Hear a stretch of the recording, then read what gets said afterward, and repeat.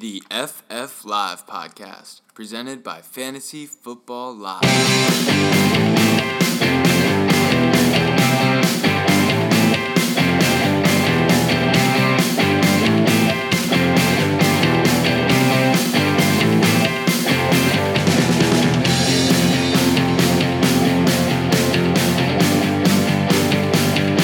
Welcome to episode number 9 of the FF Live podcast, presented by Fantasy Football Live. Today's Wednesday, August 29th.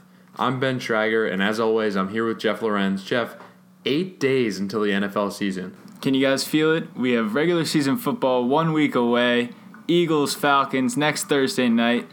We got a busy show today, so let's get right to it. Sooner rather than later, we're going to be talking about real NFL games. We're not going to be doing the preseason stuff, but today we're going to have to talk about the preseason. We'll start with a little preseason recap. As we all know, Adrian Peterson is back.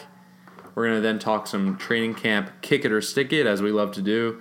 Our man Josh Gordon is going to be brought up a lot. And we'll finish off with a mailbag, and that includes a really cool question about Ezekiel Elliott or David Johnson. We're going to start off with a preseason recap. As we noted at the top of the show, Adrian Peterson is back. He looked really good. He had 11 carries for 56 yards. That's over 5 yards a carry. He got all the starting reps. Jeff, what'd you think of AP? Peterson came in with the starting unit, and he looked really good. I think he has a stronghold on the number one running back position in Washington, and he even said that he could have had another 15 carries. Yes, I get he's 33 years old. Yes, I get he's been derailed by injuries the last 2 years. But whenever Adrian Peterson, one of the best running backs of all time, says something like that, that has to make your blood rush. We talk about opportunity, and that's exactly what Peterson has. He came in and straight up outplayed Rob Kelly, who had just 8 carries for 19 yards, and he was playing with the backups. Samaje Perine, of course, is sidelined with an injury. This is Adrian Peterson's job to lose, which is crazy considering he came in just less than a week ago. Yeah, I don't see how you could pass on him in the 10th round, which is where he's going now. And Adrian Peterson is not going to be a 3-down back, but however, Chris Thompson is still not healthy and said he probably won't be 100% by the start of the year. Take that as you want. I still like Chris Thompson in the passing game, but AP is going to be a first and second down back in this offense, and he could provide some dividends if they're up big in a game or he scores a touchdown or two. Don't wait until the 10th round to draft AP. Our next preseason headline comes from Carolina, where Christian McCaffrey had 14 touches in the last preseason game and averaged over 4 yards per touch. He's looking really good. What's your take on McCaffrey, Ben? So originally I was pretty down on McCaffrey for the year because I believed in C.J. Anderson, but this whole preseason has shown the Panthers don't care about C.J. Anderson at this point. He's been playing mostly in the second half of preseason games. We know who plays in the second half of preseason games. McCaffrey is going to get a ton of touches, like the coaching staff had alluded to earlier. I love McCaffrey as a second-round running back. I think he could easily be your RB1. I just don't know, do I like him more than Dalvin Cook and Jordan Howard? What do you think? So it was said early on in the preseason that McCaffrey would be given 25 to 30 touches per game, and while that was lofty, it's starting to look like somewhat of a reality. There's preseason proof now that he is the workhorse for this team. Look at the 59 out of the 66 snaps he's had with the first-team offense versus the 7 out of 66 that C.J. Anderson has had. He also played every single red zone snap. So McCaffrey is the workhorse for this team. There's no question about it, and I'm drafting him as a top 10, top 12 running back this year, ahead of Jordan Howard and in the same range as Dalvin Cook. The difference between him and Jordan Howard is that Howard, they're saying all offseason that he's going to be involved in the pass game, but we don't know if he can do it. And Dalvin Cook, we know he can do it. We just don't know early on in the season how much of a workload he'll have. I still prefer Dalvin Cook because I think he has a better chance of finishing in the top 5, but I love McCaffrey, and I would not complain if you drafted McCaffrey over Dalvin Cook or Jordan Howard. So next, we saw the confirmed starters Peyton Barber in Tampa Bay and Chris Carson in Seattle continued to shine. Jeff, do you believe in these guys as full-season fantasy-relevant options? I keep telling myself that this is the week that these guys are going to falter, and they keep on proving me wrong. Peyton Barber has had 5.4 yards per carry as the Bucs starter this preseason, and Chris Carson has had a modest 4.3 yards per carry in Seattle. And the thing about this is they're completely outperforming their competition for the starting job. Ronald Jones on the Bucs has had just 1 yards per carry, and he's been playing with backups. And of course, Rashad Penny is injured, so for now, these guys are RB1s heading into the season, and it's time to start treating them that way. Yeah, I don't see how you can wait and be drafting in the 6th round and not pick Chris Carson. And you're in the 7th round. This is after you've already filled out your starting running backs, starting wide receivers, and you don't pick Peyton Barber. That's crazy to me. You should pick Chris Carson in the 6th, Peyton Barber in the 7th, and then start thinking about quarterbacks. That's an ideal draft strategy. These guys are starters. Honestly, I had no hope in Peyton Barber, and he's showed to me that he's improved this offseason. He's lost a ton of weight, more athletic. I think he could be the guy in Tampa Bay. Now let's get to some unfortunate news from Jacksonville, where Marquise Lee went down with a season-ending injury. He's been placed on IR. So, Ben, what's left of this Jacksonville receiving core? So it's going to be led by Keelan Cole, Dede Westbrook, and Dante Moncrief. And honestly, there's no telling who will be the lead guy. But I love Keelan Cole of the group. They're all not being drafted, but I think Keelan Cole's a guy you want to take a stab at. He had 17.8 yards per catch last year. That's unbelievable. And he provides the most upside of any of the Jags wide receivers. What do you think? I truly believe that Keelan Cole is the biggest beneficiary of this injury news. People forget that he was number 2 out of wide receivers in fantasy points over the last 5 weeks of the season as a rookie, and he's heading into his 2nd year. He's got a year of experience under his belt. He was going to be a starter before the Lee injury. Now he moves into the number 1 slot on that team. He's going to be a huge sleeper heading into this year and a guy that you need to pick up in late rounds of drafts. Yeah, I really love Cole as a sleeper. Now, I don't think he'll be a top 30 wide receiver right off the bat, but I do think he's worth adding on your team, and he will be a flex guy you can start from week to week, and maybe has a couple of hot weeks in the beginning, has some rapport with Blake Bortles, and becomes an every week starter at the flex spot. Keelan Cole, take him in the last couple of rounds, maybe even a little higher. He's one of our favorite deep sleepers this year. Kick it or stick it. Now we're moving on to everyone's favorite segment, training camp, kick it or stick it. First headline, as we've talked about a lot, Andrew Luck. Andrew Luck's fastball is not where it needs to be right now. Jeff, are you kicking or sticking that headline? I am kicking this. Luck has shown absolutely no signs of being limited in camp or in the preseason games that he's played. He's even taken 4 sacks and bounced back without a problem. Yes, he's averaging 6.4 yards per completion, which is slightly below his career average of 7.2, but come on, you can't be concerned about this. In week 3 of preseason, which is supposed to be the dress rehearsal, he was accurate. He was 8 of 10 and had a touchdown. He's ready to go. Yes, we still have some questions about Luck, especially his deep ball. The longest throw we saw was only 19 yards, and it was a catch and run to Chester Rogers. And the other question is, can he play 4 quarters for 16 weeks? But the answer to that is only time will tell. But for now, I'm not concerned with Luck. See, I'm going to stick this one. You're making some good points, but I still think he's too risky, and this reminds me all too much of Carson Palmer back in 2009 when people were saying he's coming off elbow surgery, he's struggling with velocity, but, he'll be ready to go, and he was ready to go. He played in 2009, but he turned in his worst year of his career because he didn't have this velocity. I think the velocity is important, and I think what you noted in the preseason, Luck will be able to hit his targets. I just don't know if he's going to be able to hit T.Y. Hilton for that 40-yard pass that he would do, or I also don't know if he's going to have all these rushing touchdowns that he normally does, because I don't know if he's going to be as ballsy, as durable in the red zone as he was before injury. I think Andrew Luck right now is too pricey for me. I don't like him in the 8th round. I think if you get him in the 8th, you better follow him up with another guy in the 10th. And in the 8th round is where you're going to get a guy who has a lot of upside in terms of running back, wide receiver. Peyton Barber might even slip there. I like Andrew Luck in general, the idea of Andrew Luck. But Andrew Luck this year, I think, is a little too risky, and this fastball thing is kind of scaring me.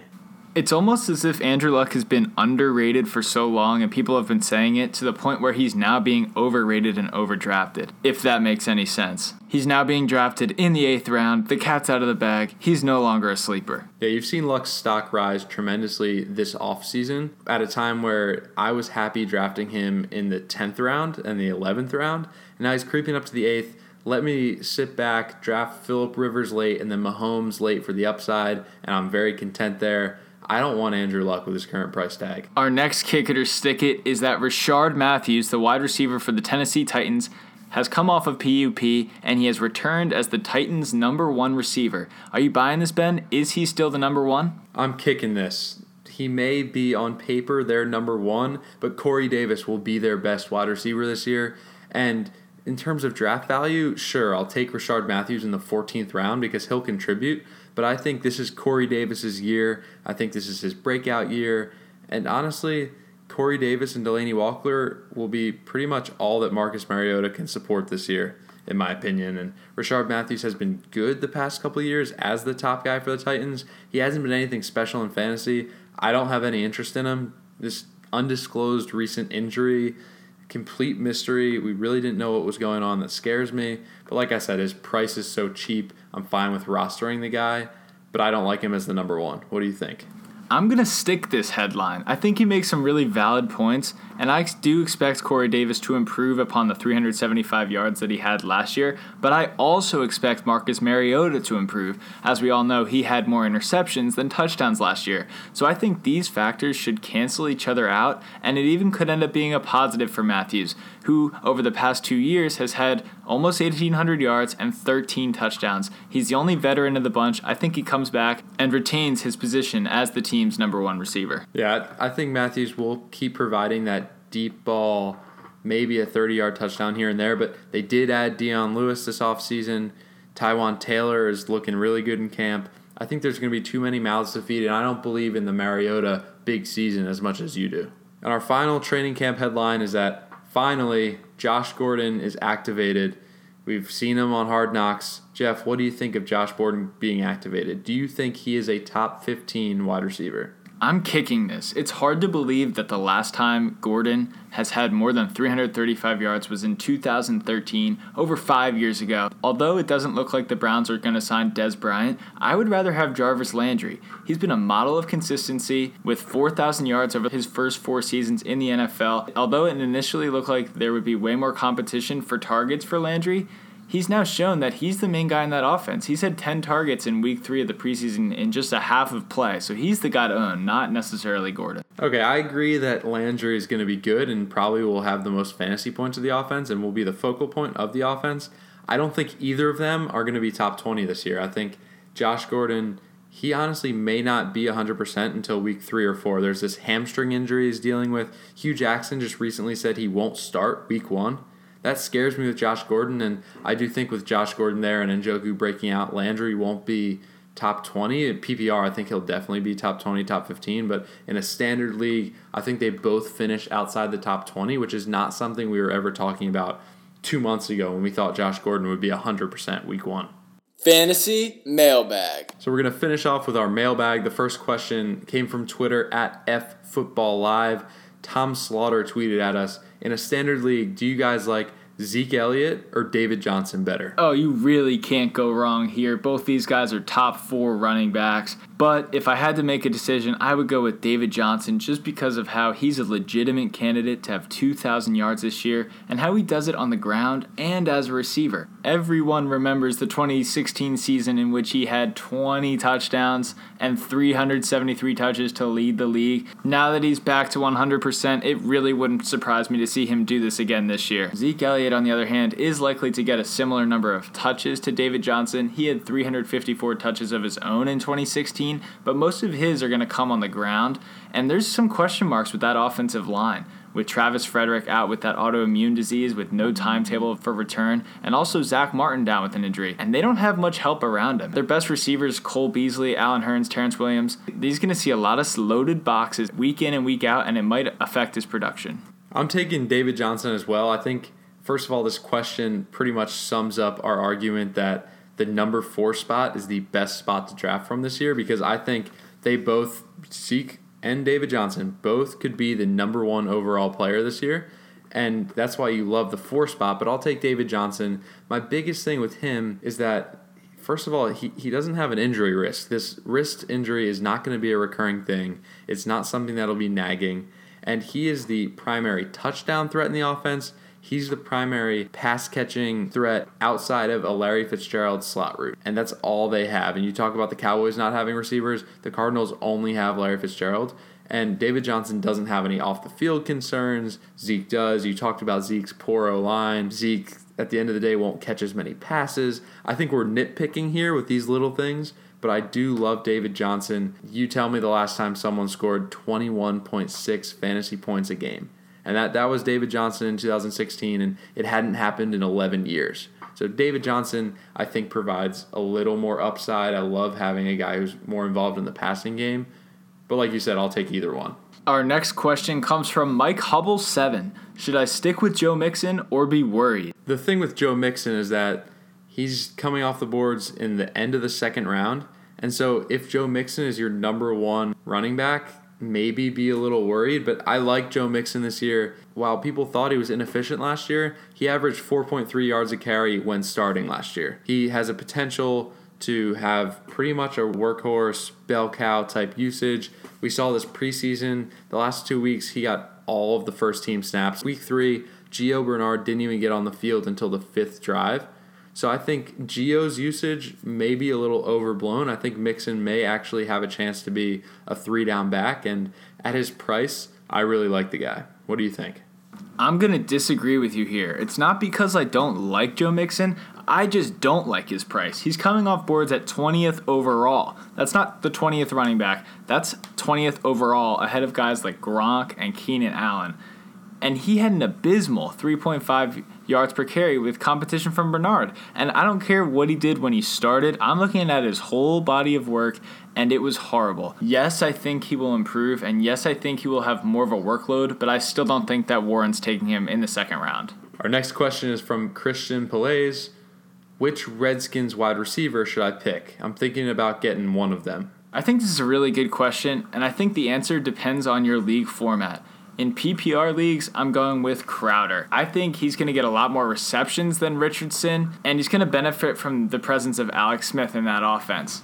He's had 800 yards each of the last 2 seasons, and you know what you're going to get from this guy. And in standard leagues, I'll go with Richardson for his huge upside. We saw what he did in Seattle last year, 16 yards per catch, and now he enters 2018 on a Redskin team where he's going to be serving as the main deep threat target. He's only in his 3rd year in the NFL, so we don't really know what he is yet. He could really break out this year and pay huge dividends. Obviously, I don't think he's going to have more receptions than Crowder, but I would not be surprised if he ends up with more yards. I lean towards Crowder in both settings solely based on his price. He's going in the 10th round, the 43rd wide receiver off the boards, and I think he's going to be a top 30 wide receiver. He's going to mesh really well with Alex Smith, a guy who threw a league-low 12% of his throws to tight windows last year, and Crowder averaged 3.2 yards of separation, which was 8th in the NFL. So Crowder's going to get open, and Alex Smith is going to throw to him because he doesn't like throwing to these tight windows. And in the final 9 games of 2017, you talk about recency with the Keelan Cole thing. Final 9 games, Jamison Crowder, wide receiver 18. And again, this was with Kirk Cousins, who I don't think is as good of a match as Alex Smith is. I do like Paul Richardson as a guy who maybe we'll be talking about week to week in terms of a guy pick up, throw him in the flex, hope for a big touchdown based on the matchup. But I think Crowder is a guy who could develop into someone who you can rely on week to week to get a high floor play. I don't think he has the upside, as you touched on before, but I think Crowder could be a very high floor. What do you think of getting a high floor guy in the 10th round? I gotta say, you make a good point. Our final question of the day comes from Jeff Douglas. How much money should be saved for bench players in a $200 auction league? Well, thanks for the question, Jeff, because we love doing auction drafts here. We haven't gotten a lot of time to talk about it on the podcast, and for those who don't know, in auction drafts, you usually have a $200 budget. A player gets nominated, and you bid on them, and you can only use $200 in the whole draft, so allocating your money is really important. To answer your question, I think $15 for your bench is plenty. And here's why. You want to spend big on a superstar early, and you want to spend big on that first superstar nominated. And I don't care if it's $70, you want to get him because it's supply and demand. As we talked about before, the top 4 guys are really, really similar. Gurley, Bell, Zeke, David Johnson. So you get the first guy nominated. Each next one that gets nominated, there's going to be less of a supply and more of a demand for the guy. So you spend a lot of money on that first player and then load up on guys who you're going to spend $30, $40, maybe a couple more guys, and then save little to no money for your bench because you can wait and don't nominate a Peyton Barber till the end and spend $2 on Peyton Barber. What do you think, Jeff? I don't think you could have said it any better than that. I invest 90% of my funds into my starting lineup. I believe that the bench is for sleepers. At the end of the day, bench players don't score points on Sundays. You think bench guys, I want some depth, I want to have some options, and I agree, you want to get ready for injury. You never know what will happen with especially running backs, but you can afford to get guys who we actually like for $2 or $3. Here's the strategy you do. If you have sleepers in mind, and you should have them written down, as we touched on before, Peyton Barber's a guy, Chris Carson's a guy, even Gio Bernard, Devontae Booker, these are running backs that you can get at the end of the rounds, but prepare for this. Do not nominate any sleepers until the end. Wait until everyone's spent their money, nominate a guy who they're probably not thinking of, like a Peyton Barber, like a Devontae Booker, and get him for $1, get him for $2. That's what happens when people aren't thinking about a guy until they don't have any money left. You get him for cheap. That's it for today's show. Remember to follow us on Twitter and Instagram at FFootballLive. We're getting to the NFL season. You're going to start to ask us week-to-week questions. As you know, we are the only big Twitter account who answers every single question on Twitter. Send us those flex questions. Send us which QB do I stream this week. We're there. We're going to respond to every single question. Our next podcast comes out next Wednesday, one day before the regular season. So make sure you get your mailbag questions in, and we'll answer them and get you ready to go for week 1. Yeah, we're ready for those. If you're drafting this week, good luck. I hope all this advice we've given you for the draft has helped, and we will see you next Wednesday when football will be about to be officially back.